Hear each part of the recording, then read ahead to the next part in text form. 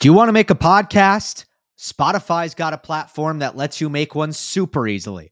It's called Spotify for Podcasters. It lets you record and edit podcasts right from your phone or computer. So no matter what your setup is like, you can start creating today. Then you can distribute your podcast to Spotify and everywhere else podcasts are heard. Video podcasts are also available on Spotify. You know I love that, and I promise you the other platforms don't offer that.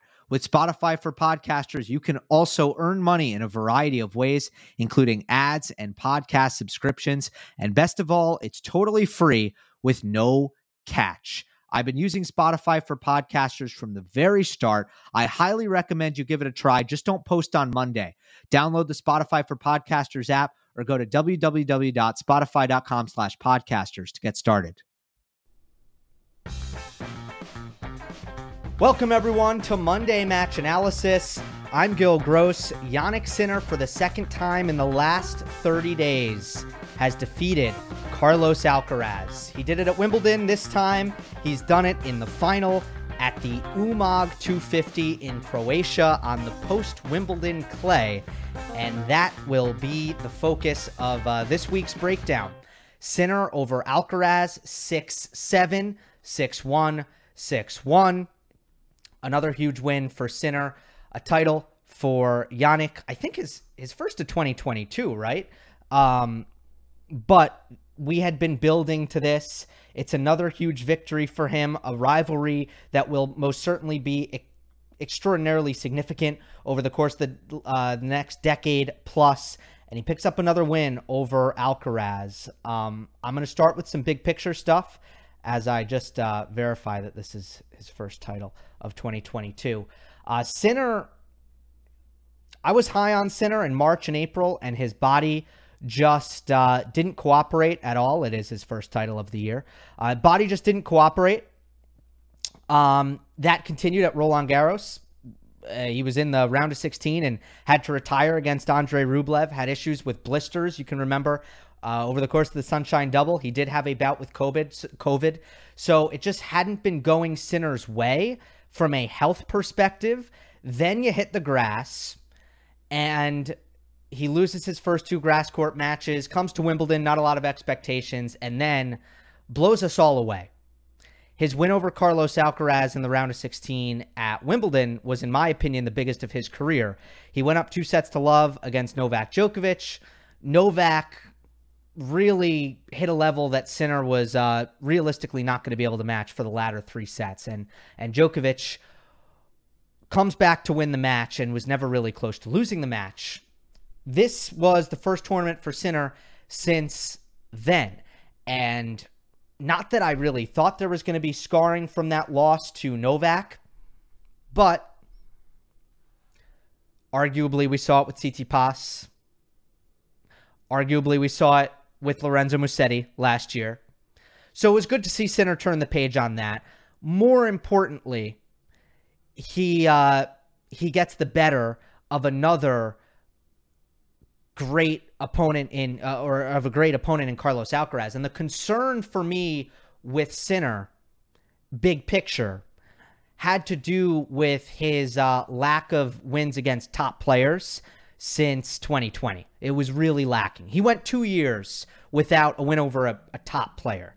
So I was starting to look at the watch. I was starting to kind of think, when are we going to see Sinner win as an underdog? When are we going to see Sinner get some top 5 wins, which he hadn't had until beating Alcaraz at Wimbledon? And now he's done it at 2 straight events, albeit versus the same opponent, but a very important opponent. Again, 19-year-old Alcaraz, 20-year-old Sinner. This is significant.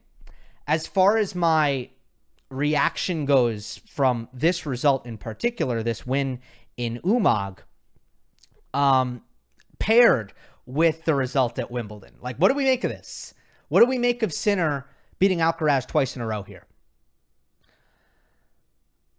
My opinion of Sinner has changed a lot more than my opinion of Alcaraz. Sinner had to play better at Wimbledon. It was a higher quality match, and it was the best I've ever really seen Sinner play. And big picture between Wimbledon and this run in Umag, I'm just really impressed with Sinner's serve, which has continued to improve, which is ahead of Alcaraz's serve at the moment. I've been impressed with his physicality. I think he's moving laterally extremely well and hitting so well on the run. Open stance, forehand and backhand. But most importantly, I think what's taken a step up, and this was even true in February and March and April, before Sinner was really putting together results, but you saw the record. It was good. His body kept failing him. I thought the level was there. I thought it was kind of coming around. You could kind of sense it. It's the consistency. Because in prior years, as Sinner has been coming up, his power has always been evident off of both wings. But he doesn't have, especially with the serve that lacked potency, not a lot of, no real transition game, not a ton of variety. He was really relying on the linear power to create his offensive package, right? And I didn't think the offensive package was good enough to really make up for the number of mistakes that we would sometimes see from Jannik Sinner. Now, Sinner was not the most consistent player in 2020, 2021. There would be matches where he would spray, where he would make a lot of mistakes. And I just didn't feel like Sinner offensively was the kind of player who could afford to do that. I didn't think he was there. So I've just been really glad to see him clean up his game, become a player who is pretty stingy from the back of the court on a pretty consistent basis. He does not give a lot away. And I think that's always the player that Sinner was going to need to be, even though he hits big, even though he has tremendous power, a great offensive skill set in a lot of ways, right, with his linear power, just not enough there to be a player who makes a lot of mistakes. And I just think he's really tightened things up. He is a very tough and consistent player from the baseline.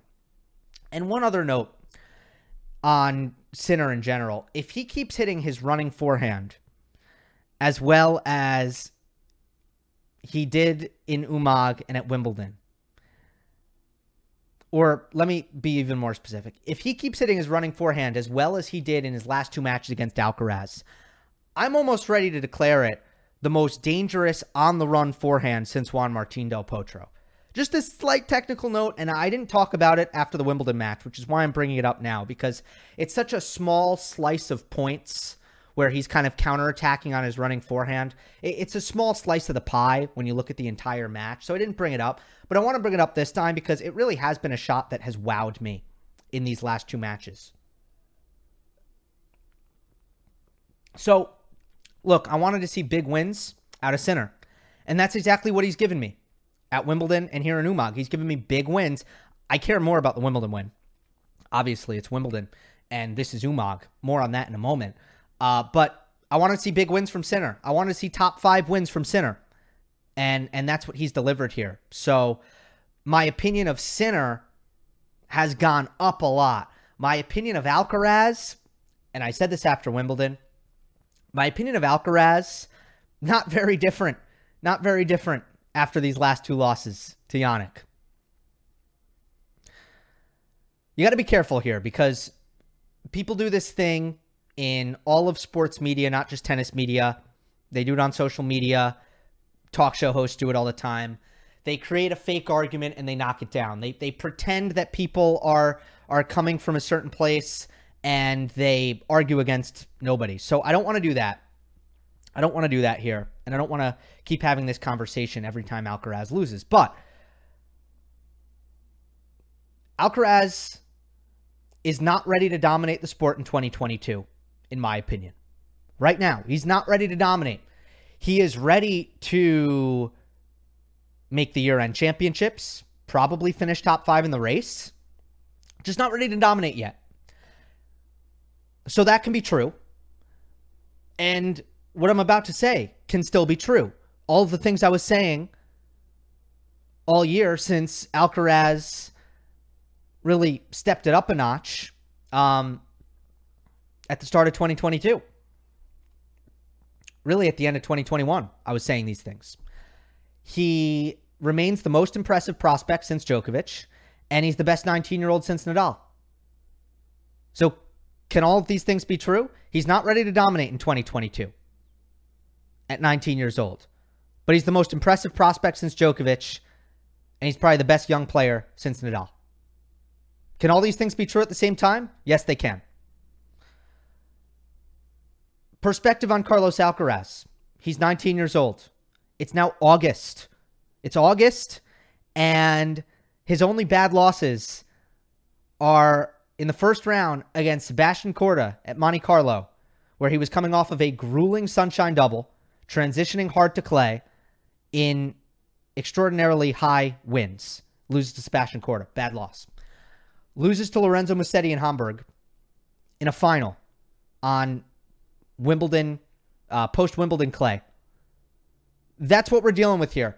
2 losses all season against non-top 10 opponents, and he's 19. And he's top 5 in the race. If you're using the last 2 months, a loss against Zverev at Roland Garros, a loss against Jannik Sinner in form at Wimbledon, and then 2 losses in finals on post-Wimbledon clay to Musetti and Sinner again. If you're using these last 2 months as an I told you so for Carlos Alcaraz, I'm sorry. You're grasping at straws. You're grasping at straws. Nobody is going to remember post-Wimbledon clay if Carlos makes any noise whatsoever in Canada or Cincy. It is erased. It is erased from everybody's frame of mind. So if you're using this as an I told you so, it's recency bias, and it's lacking perspective. Again, I don't want to keep having this conversation, so I want to set something in stone here to kind of tie a bow on this before I get into the match. If we hit the end of 2023, the end of next year, and Carlos Alcaraz has not been to a major final, I will say that I will admit that I expected too much of Carlos too soon, and that I was off the mark, that I wasn't on the money. I will say that. Just talking about me, not talking about anybody else. I will say, personally, Gil Gross was wrong. I overhyped Carlos a little bit. If he is not in a major final after the U.S. Open in 2023. That's when people can start telling me I told you so after Carlos, when it comes to Carlos Alcaraz. Until then, I don't want to hear it because nobody's saying he's ready to dominate right now. All right. Match. Again, Alcaraz wins the first set in a tiebreak, loses the next 2 sets 6-1, 6-1. I want to go in chronological order. I want to cover the first set first. First set. I was really surprised at how poorly both men returned serve. I thought it was bizarre, really. Here we're talking about 2 return-centric players playing a match on clay, and they're just not making returns. The returns were not at a high enough quality for them to break serve. There were no break points in the entire set, and they go to a tiebreak. It was absolutely bizarre. Alcaraz played really well in the tiebreak, though. Really well. I loved what Carlos did at 5-4 on serve. He served and volleyed for the first time all set. Sinner was pretty far back, and he made Sinner press on the backhand return off of the kick serve wide on the ad side, and Sinner hit the net tape because he knew he had to dip it really low to try to make it a difficult volley, and he drew that return miss. I loved that from Carlos. Those are the kinds of change-ups and the kinds of curveballs that Alcaraz, I'm using 2 different pitches in baseball analogies. What are you doing here? Those are the kinds of That's the kind of variety that Alcaraz can showcase in the most pressure-filled moments that can sometimes make him so unplayable under pressure. So I really liked that. And then Carlos did make a mistake on his backhand. to give the mini break away on the first set point. Then at 6-5, I do want to go to the tape here because this was an interesting point. Sinner hits a perfect flat serve out wide. He bombed it. He hit his spot. It was a great serve. But Carlos makes a great stab return on the backhand. Nice stretch return. Sinner still has a midcourt forehand, however, and Sinner crushes it. He crushes it and he hits it really deep. So it's a perfect serve +1. Inside in here, and he's going to approach the net, which he should. He should approach the net. So Sinner has done everything right in this point. He hit a great serve, he hit a great forehand, and now he's coming in. And here's where the mistakes begin. So I'm going to freeze it as Alcaraz kind of makes contact with the ball. And as you can see, because Sinner hit it so hard, he is going to have trouble closing the net here. He's still behind the service line, and he split steps. And that's probably the first mistake that Sinner makes here. Now, there might be some purists, some coaches that might argue with me here. They might say, look, you always split step. It doesn't matter. You always split step.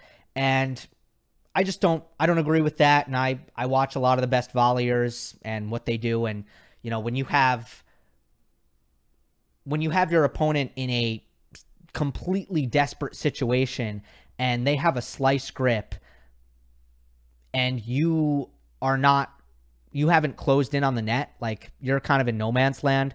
I see a lot of players run through that stop sign and just continue to charge the net to try to close that distance.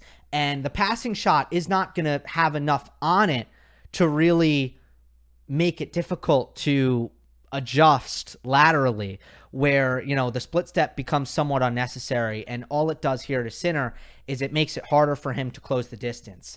But even after the split step, there's some indecision here. There's some movement in the front court that's lacking from Jannik, because what he needs to do is he needs to move diagonally and use his explosive movement to attack this really soft cross-court.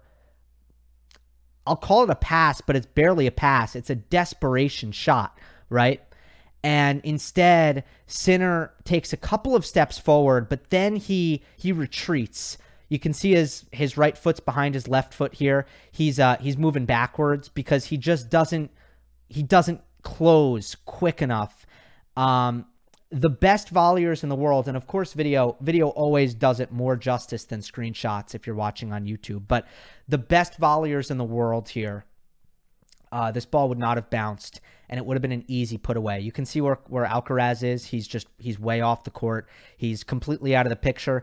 Any volley would have been fine, but because Sinner gets caught in between here, and because he has to hit a half volley, anytime the ball bounces, it becomes a more difficult volley, especially on clay where the bounce isn't quite as true. And Sinner just gets caught in an awkward spot here, and he blows this volley in the net. So, look, there's a couple of aspects to this point. Again, it's not one thing or the other. Alcaraz was incredible to make Sinner play an extra ball here. I don't think there are a lot of opponents, maybe zero opponents, who would have had the quickness to make Sinner play after the forehand that he hit, the midcourt forehand that he hit. Very few players would have had the quickness to actually cover that ball, and the return was exceptional by Alcaraz as well. So, you know, Carlos, from a scrambling standpoint, was phenomenal. But also, if it was the kind of front court mistake that Sinner is still making often that is going to cost him when the margins are slim in some of these matches. And that was my only critique when these two played at Wimbledon of Sinner. I said after the match, best I've ever seen Jannik Sinner play, nearly flawless in every area. Still wasn't good in the front court. You know, he's still not good here. And if anyone tries to tell you otherwise, I don't think they're really holding him to a high enough standard, because there's a ton of room for improvement to be had for Sinner in the front court. And it is ultimately the difference in this first set because it comes down to a couple points and Sinner makes this mistake with his movement at net.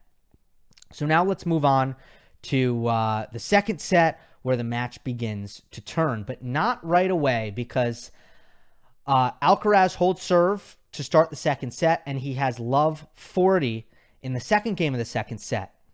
So it looks like Alcaraz is about to go up a set and a break here. And it's the weirdest thing about this match is Alcaraz played this incredible point, unbelievable, at love 30. Another, probably the best point of the match, where Alcaraz retrieves two balls that no one really could have gotten back, probably nobody in the world. And then Sinner just mistimes an overhead, doesn't hit it well enough, and Alcaraz, off of Sinner's overhead, hits a crushing forehand pass. And then Alcaraz holds up a 1, and I saw someone on Twitter say that this is Carlos showing how many games he would win for the rest of the match. It was really, really bizarre that you could circle this point, which was so spectacular, and again, probably the point of the match. That's where it all went wrong for Carlos. After this point, again, incredible point. So, bizarre, really bizarre. Now we look at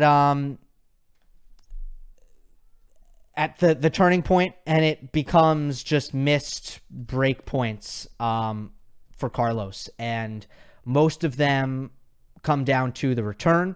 When Sinner and Alcaraz played at Wimbledon, Alcaraz went 0 for 7 on break point opportunities. So with that in mind, and I think Carlos probably had that in his head here because things got really, really ugly on the next couple, on the subsequent break points early in the second set. At love 40, Alcaraz missed a backhand return. He read it. He read the serve, knew where it was coming. He was right there, and he buried it in the net, backhand side. 15-40, second serve, backhand return, buried it into the net again. 2 in a row, backhand returns, both in the net. Okay. 30-40, Sinner was too good, serve plus drive volley winner. Another break point on ad out. Again, too good from Sinner, serve plus 1, forehand winner. Another break point at this love 1 game. Second serve, Sinner went into the body. Alcaraz moved to his left as soon as Sinner tossed it, looking for the forehand. Oh, this is great. This is what you want. Carlos made the correct move, and Sinner served body right into Alcaraz's forehand. And Carlos, it looked like he tried to hit a clean winner off the return, mishit it badly. Oh, he missed another return. Wow.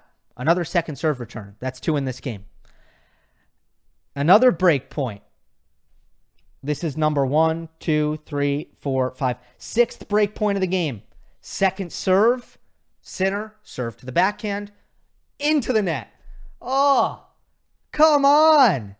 How many times? 3 second serve return misses. 4 return misses in total. 3 of them are backhands into the net. So just not only is it frustrating to lose all those break opportunities, but to lose them in the same way over and over and over again. That's got to be frustrating. Sinner breaks serve in the next game. First break in the match. 2-1. More break points for Alcaraz. Second serve. Sinner goes to the forehand this time. Interesting changeup. Good second serve. Alcaraz mishits it. Forehand inside in, wide. Again, trying to crush it. Going for a lot. Whoa, where's the adjustment here? What's happening? You missed another? Going for a ton? It's not like he's trying to... It's not like he's hitting, and I don't want to say safe because he shouldn't hit safe, but he's he's literally taking the ball early and he's trying to murder it. He's trying to murder it. I don't know how else to put it. And he misses another forehand. Now it's out. Finally, Alcaraz makes, so this is another break point. This is the 8th. And Sinner actually hits the line on a second serve, almost double faulted. And this time, Alcaraz finally makes a solid return, gets into a rally. Sinner hits a forehand off the baseline again to draw the error. So Sinner hit 2 lines in that point. And who knows, game of inches, what would have happened if Sinner would have missed one of those? I don't know. But he saves it again. He holds for 3-1. And at this point, Alcaraz is 0 for 16. Actually, come to think of it, that's 0 for 15, according to my stats. Someone tweeted 0 for 16. Oh, no, it ended up being 0 for 16, though. So let me just say third set. Let me skip ahead real quick. Third set, another break point for Alcaraz at 1-all. What do you think happens? Backhand return, just long. Very returnable. This was a first serve, but very returnable. Another backhand return miss. At least, thank goodness, if you're Alcaraz, at least you found a new way to miss, and it went long instead of in the net. So, what happened in this match? What caused the turnaround here? I think it's pretty simple. Alcaraz lost his mind. He lost his head. It was the worst mental match I've ever seen from Carlos. And Alcaraz is great mentally. But there's not a player in the world who wouldn't go absolutely crazy knowing that they are 0 of 15 starting, beginning of the second set. Come the third set, you become 0 and 16 on break points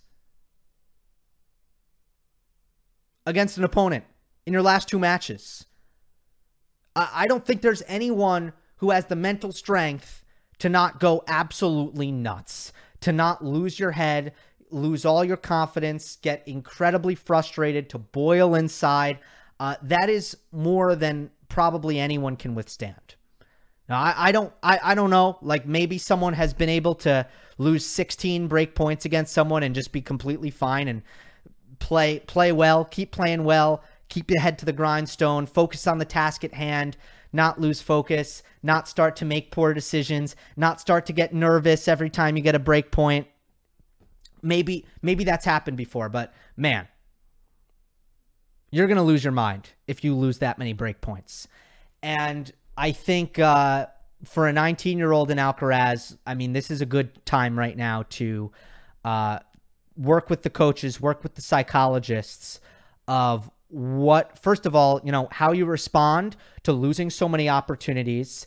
What are the technical adjustments that should have been made here? In my opinion, freaking move back on the second serve return. I mean, Alcaraz is a guy with the weight of shot and the athleticism to use the deep return position. Give yourself some time and hit high and heavy. That doesn't mean you're passive, but change the return. I mean, if you're not getting the return back, do something different here. Very, very obvious stuff. And just didn't do it. Never did it. I want to see Alcaraz use the deep return position on the second serve more often in general. And especially in a scenario like this. And then mentally, what are you going to tell yourself? Because clearly the frustration of what was happening in these return games bled over to the service games. But a part of me thinks, a part of me is going to say, well, that's bad by Alcaraz. Another part of me, man, again, who the heck can lose 16 break points, 2 matches combined, and be fine and not let that completely destroy their game? So that's what happened here. It was funky, but that's what happened. Now, there's a little bit more to it tactically. Sinner, I mentioned that both returned poorly in the first set. Well, Sinner did lock in on the return, especially off of Alcaraz's kick serve, Carlos's nasty kick serve on the clay to Sinner's backhand. I was so impressed with how Sinner started taking that early and started to bully it. He finally got the footwork and the timing down. He started to read the way that kick serve was coming off the court well enough to be able to take it on the rise and time it properly and to get clean hits in. And he started to take control with that return of serve. And I thought, if there's a pattern that has persisted in both matches, besides for Alcaraz not being clutch on break points with return, or on his return games, if there's a pattern that has definitely been prevailing through both matches, it's that Alcaraz's serve hasn't held up very well against the aggressive returning of Jannik Sinner, which I do believe is right now probably the premier strength of his game. That and just the consistent weight of shot that he brings paired with consistency from the back of the court, right? The return, I continue to be impressed with the return. It's really good. So he finds the timing on that backhand return off of Alcaraz's kick serve. That's a major difference between the first set and then the second and the third. And it continues that trend of Sinner being really aggressive, attacking Alcaraz's serve, which is still lacking in some precision with hitting the spots. Overall, also especially with Alcaraz in a frustrated state of mind, Sinner, the far steadier player, especially on the backhand, and I do want to talk about their backhands here. The quality of the backhand is the area where I've gone back and forth on Alcaraz Sinner. I've gone back and forth on this. When I first compared them in a video last fall, I said I think that's pretty much the only area where I could see Sinner having a long-term advantage over Alcaraz. Just backhand to backhand. I think Sinner's backhand, which is one of the best in the world, certainly right up there, best in the world, that is better than Carlos's. And that's one area that I think he's technically better. But I thought, mental, physical, any technical aspect, that was like the only thing I could find. And then as we kind of went through the Sunshine Double, where I thought Alcaraz had some great performances on his backhand on the hard courts, I started to question that.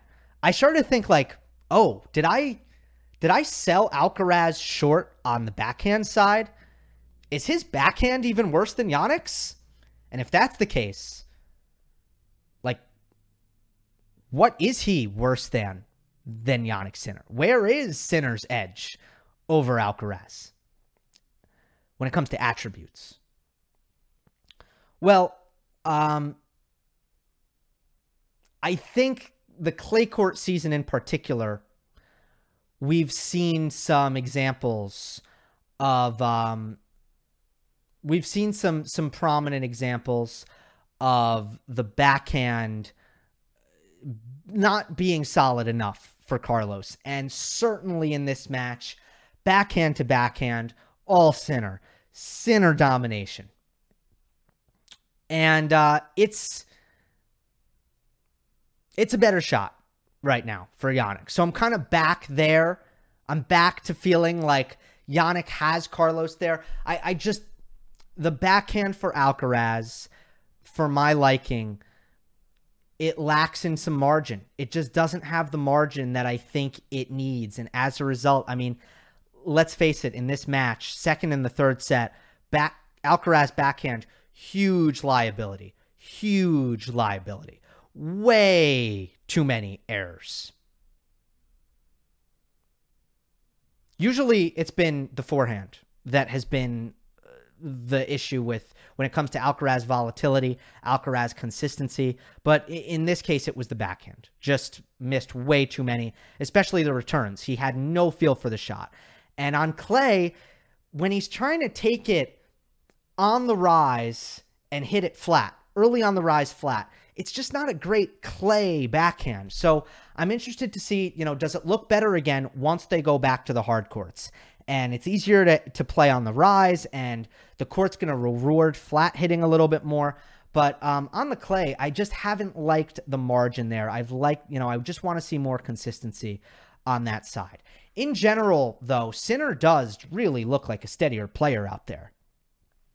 Sinner always plays with exceptional weight of shot. So when you think of Sinner and consistency, it's very important to understand that it's consistency at a pace that far exceeds 99% of players on tour in terms of average ground stroke speed and the heaviness of those shots. But Sinner plays safe targets in trading.